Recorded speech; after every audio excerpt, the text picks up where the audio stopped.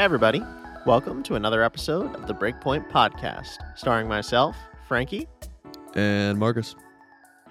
And on this episode, we are going to be discussing the Women's Tour, a shakeup in the series, in the show. We're going to be talking about probably Marcus and I's favorite player on the Women's Tour now that Ash Barty has retired.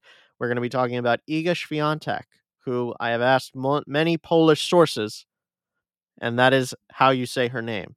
So if I'm wrong, you can refer to my Polish sources. Frank, where does that N come from, though? There's no N in that last name. I don't get it. I don't speak any of these languages. It's all Greek to me. So Lamau. Thank you. I'll be here all week. So why are we talking about Iga, Marcus? We're talking about Iga because Iga has won 5 tournaments in a row, including 3 Masters 1000 events. She has won 28 consecutive matches. She is 37-3 on the season, and in final matches, and this is inclusive of before just this year, she has won 16 consecutive sets in finals, including beating Naomi Osaka 6-4, 6-love in a final in Miami, which is ridiculous. Yeah, quite simply, the girl just kicks ass. I mean, she's just ripping up the tour. She's won 5 tournaments in a row, is the overwhelming favorite to win the French Open, considering that she won it a few years ago. I believe, was it as a qualifier that she won it? Or something like that crazy, and now she's going in there. She wasn't a qualifier, but she was it was the first time that she had entered Roland Garros. Like, she currently is 7-0 she has never lost at Roland Garros. Right. So absurd. Now she's going in there with all this confidence, all this just improved tennis. Just the development of her game has just been outrageous. I mean, I've tuned into a couple of her matches. I really, really, really enjoy watching her play. She's an absolute joy to play. She's got amazing variety. She's got great spin, great speed on the court. Just overall, just their tennis IQ off the charts, dude. Really, really impressed by her, and also the way that she's handled. You know, she became number 1 during the Miami tournament, and has handled it with such grace, composure, calmness. Just it's made her better. It's made her so much made her better, which is just weird. I mean, and Poland, as we both know, doesn't really have that much of a tennis presence, especially on the women's side. Okay, we had How dare you disrespect Jerzy Janowicz like that? See, at least on the women's tour, they actually had respectable players like Radwanska. But on the men's tour, they've had Jerzy Janowicz and now Hubert Hurkacz. But overall, Poland, not really much of a tennis presence. And this girl just coming out of nowhere, putting on a show for everybody. I'm really excited to see what she does with the French. I don't see anybody even remotely contending with her. This is clearly her best surface. I mean, talk to me a little bit about her, Frank. What are your thoughts? Oh, she's female Rafa on clay. That's what she's going to be. I mean, I know that's maybe a hot take, but she's female Rafa. That's her idol. That's everything. I mean, she kind of plays just like him when it comes to the clay surface. I mean, she's hitting massive forehands with the same amount of spin generation, actually, as Rafael Nadal. When she won the French Open, she hit 175 winners versus 127 unforced errors, which, by the way, is ridiculous. Yeah, for our listeners over who don't maybe follow tennis as much as we do, generally you tend to have a plus minus for winners unforced errors. You're generally in the minus in the differential for winners to unforced. If you're at even, that's great. And if you're at even, it's like, whoa, you played really well. But the fact that she's in the freaking positive by like 30 shots, yikes. That's stupid. Yeah, I mean, her forehand's huge. She's got good height. She's 5'9", so she's got a great serve for the women's tour. Her backhand might be better than her forehand. She gets tremendous pace on it. Super aggressive play style, tons of variety, not scared to chip and charge, has fantastic net play because of her background in doubles, where she actually reached the final in 2021, and she lost to Barbara Krejcikova. But yeah, I mean, listen, Iga is the real deal, and I think what's even more impressive is that she's gotten to at least the round of 16 in the past 4 or 5 majors, I think, which I think says how good she is on all surface and how she's developing her game fully. And you could definitely see why Iga would be good on grass, not necessarily because of the spin, but because of Iga's variety, her good serve, really, willingness to come up to net and finish points like that. So I think the ball is definitely in her court. She has the potential to really make a nice run over the next few years because I don't think there's anyone on the women's tour who is really nearly as good as her on her day. She's only 20 years old too, which is fantastic. She's already got a major win under her belt, winning at 19 at the French Open.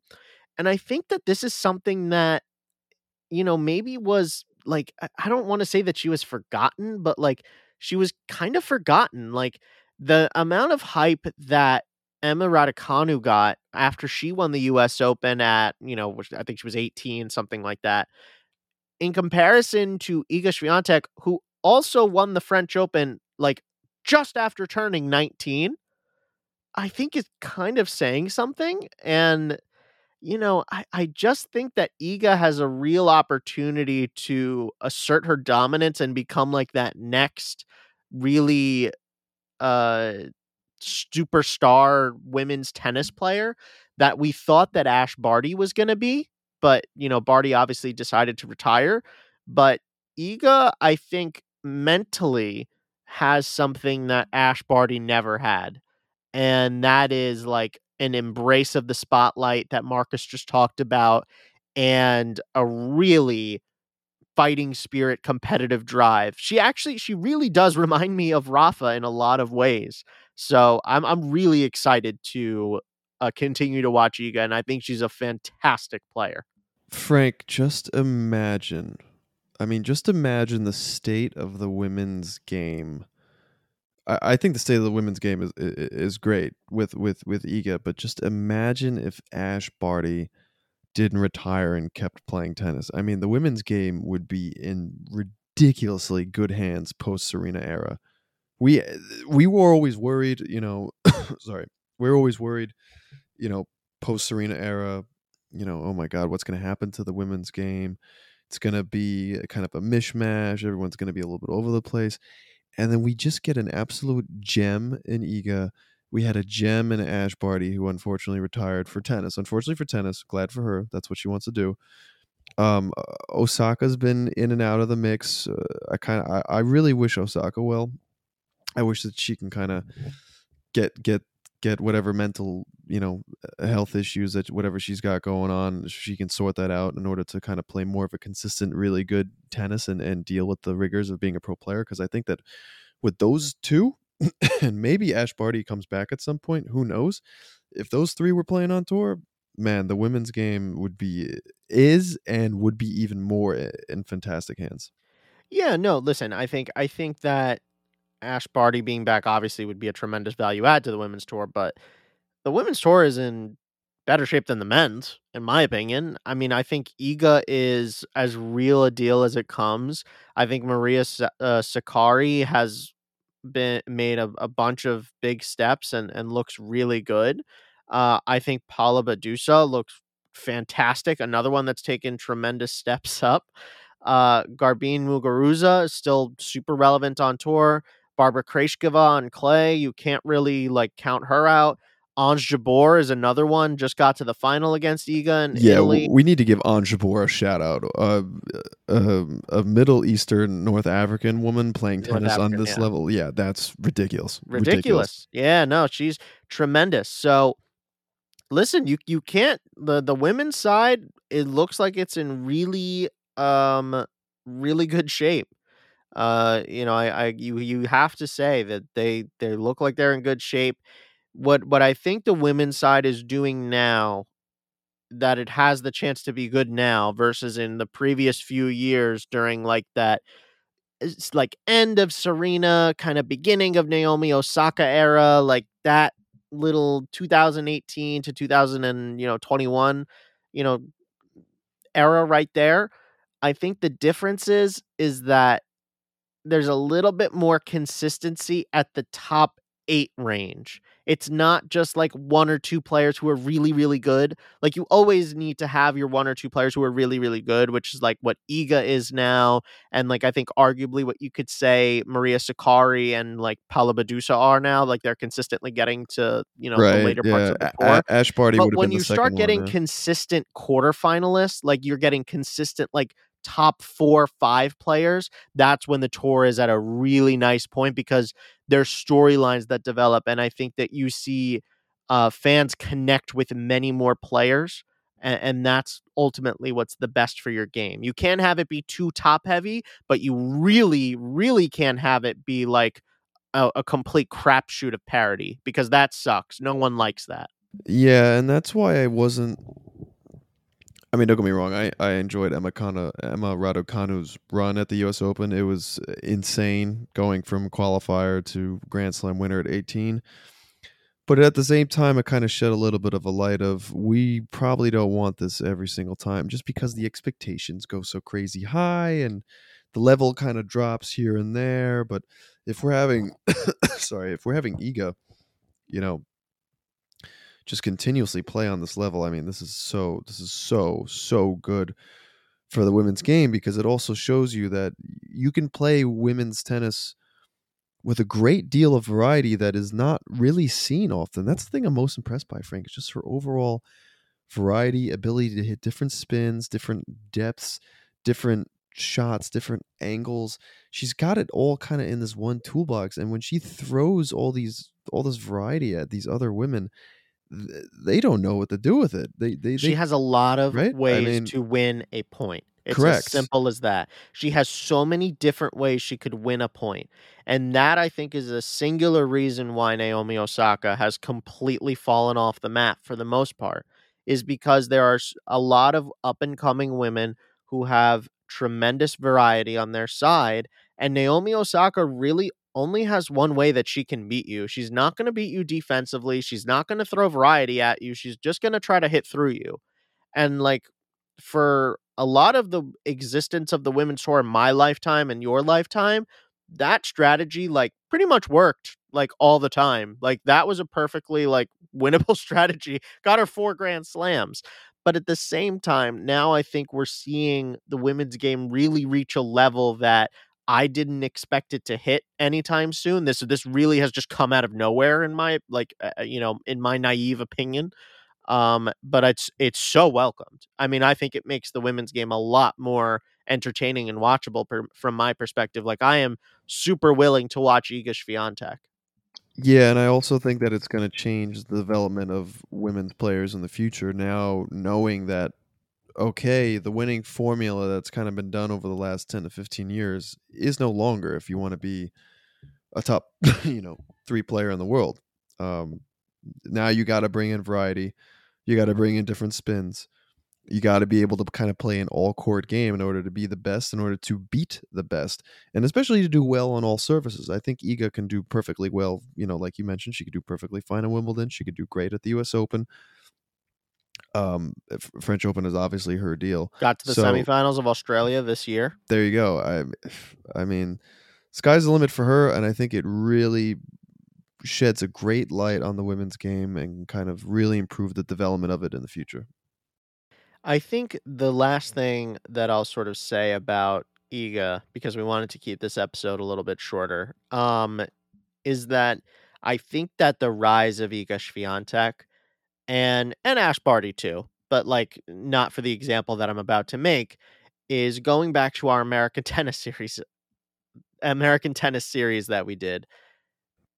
Iga Swiatek represents the transition of the women's game from an American women's tennis model to a European model. That's what it is. Right on. If you haven't listened to our American Tennis series, get on that because you're going to know exactly what we're talking about. And if you analyze the women's game from that perspective, you're going to see why it's so European dominated. I'm very proud of Danielle Collins and these, American women that we've kind of produced, but none of are coming close to Iga. Look at the top 10. Just look at the top 10 on the WTA tour. Danielle Collins only, right? I think she's Yeah, the I only think American. so. I think it's just Danielle, By the which way, is crazy. Which is an amazing achievement for her, by the way. My buddy, shout out to Pavlos. My buddy Pavlos was her hitting partner at the U.S. Open this year and coached her a little bit. Fantastic girl, works incredibly hard on her game. Came from playing, college tennis. Again, same thing that we were kind of talking about in that American tennis episode. We're going to release a college episode. These are the type of players that we need more of, and we're not really seeing that in like top 20, 30 of the American game, especially not the top 10. Like you mentioned, we only got one American there now. We used to have dominant American women at the top of the game. Used to be like 4 or 5. Used to be like Sonia Kennan was in there, like when she won the U.S. Open. I thought it was Sophia Kennan. Well, it's Sophia, but I think she goes by Sonia. As a By the way, nickname. what has happened to her? Exactly. No, like actually, like she just fell off the face of the earth. Okay, I mean, what happened to Melanie Oudin after her run? Don't compare those two. Kennan won a come on. Kennan won a slam, dude. Come on, don't compare those. I'm having fun though. I'm having fun. No, I actually don't know. I know she got injured for a period of time, and I think that injury has all but stopped her career for the most part. Last thing on this one, then we're really ending this episode. Coco Gauff. Want you to talk about her a little bit. I mean, and Marcus particularly has good insight into Coco Gauff, and I'm sure he'll get into why. Yeah, a buddy of mine was a hitting partner of hers, and I think it's the classic situation. First of all, let's preface this: she is extremely young. She's only 18 years old, so I don't think that we should be judging too much yet. She literally just became an adult, right? She was playing in the U.S. Open when she was 15, so I don't want to. I think she's still got... So was Cici Bell Ellis. Cici Bellis, yeah. Oh, God, what happened to her? That's another one. Jesus. But Gauff has tremendous upside, and I think that, again, it really depends on what kind of situation you're in, right? Iga has a great supporting cast with a great coach, and people understand, okay, we need to take this day by day. Okay, you're having great success. Okay, but we need to be greater. We're going to take it up a notch. We're not going to get in the way of things. I think in Coco's situation, from what I've heard and gathered through the grapevine, is that there have been some situations where the parents may be a little bit too involved, maybe a little making too many decisions on her behalf, kind of, they think what's best type thing. But again, she literally just became an adult. I'm not gonna. We still need to give her the benefit of the doubt moving forward. I'm also just going to say it. I really think that Patrick Mouratoglou might be the most overrated coach in tennis history. Like, I just take away Serena Williams from him. What exactly is he bringing to the table? Because as far as I'm concerned, I've just seen him work with a bunch of players that, like, it feels like he's just pandering to them, and he's not actually pushing them in the right way. You know what he is? Yeah, go for it. He is the greatest marketer of all time, business coach and businessman in tennis history. Not in tennis history. Him and Ion Tiriac as well. Yes, that too. Ion Tiriac. Those three. Okay, let's talk modern generation. Patrick Mouratoglou, by far of the modern tennis game. Yes, you got to associate that with him as a coach. Most people, most casual tennis fans can't name any other coach, but they know who Patrick Mouratoglou is. Yeah, which makes no sense. I think he's I think he's a good coach. I think he actually is a really good coach. But he hasn't been really pressing the right buttons recently, I think. With I mean, players. When I think about it, I just, when you said that phrase of like the parents are a little bit too involved, it just made me think of like, oh, you know who else's parents are too involved? Stefanos Tsitsipas, who like, oh, and also whose coach is Stefanos Tsitsipas? Well, would you look at that? It's Patrick Mouratoglou. And it just kind of makes you think like maybe this guy is just like that coach that parents go to, and he just kind of says yes, yes, yes to whatever the coaches want. and he's just getting another super talented player to put in the belt buckle and say trains at Mouratoglou Academy, and he can just get people to go into his academy, and the cycle continues.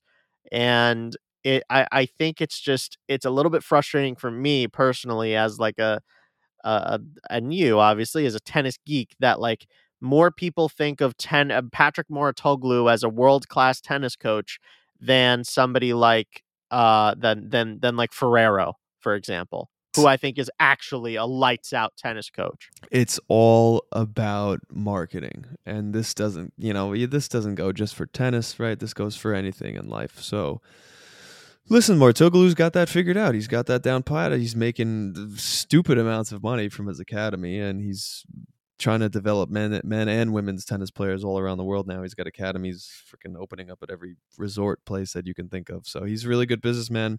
As a coach, not that impressed yet. I want to see what else he can do with maybe some up and coming players. But I think that just about does it for us today, guys. If you have any topics, suggestions, comments on our episodes, please hit us up at Breakpoint Podcast 7 on Instagram. You can also email us. I know you're not going to, but I'm going to say it anyway. breakpointpodcast7@gmail.com. Can somebody please send us a freaking email to make us feel better about having this Gmail account open? Please do. Hit us up on AIM and BlackBerry Messenger too. AIM, BlackBerry Messenger. I'll get out my Palm Pilot to respond.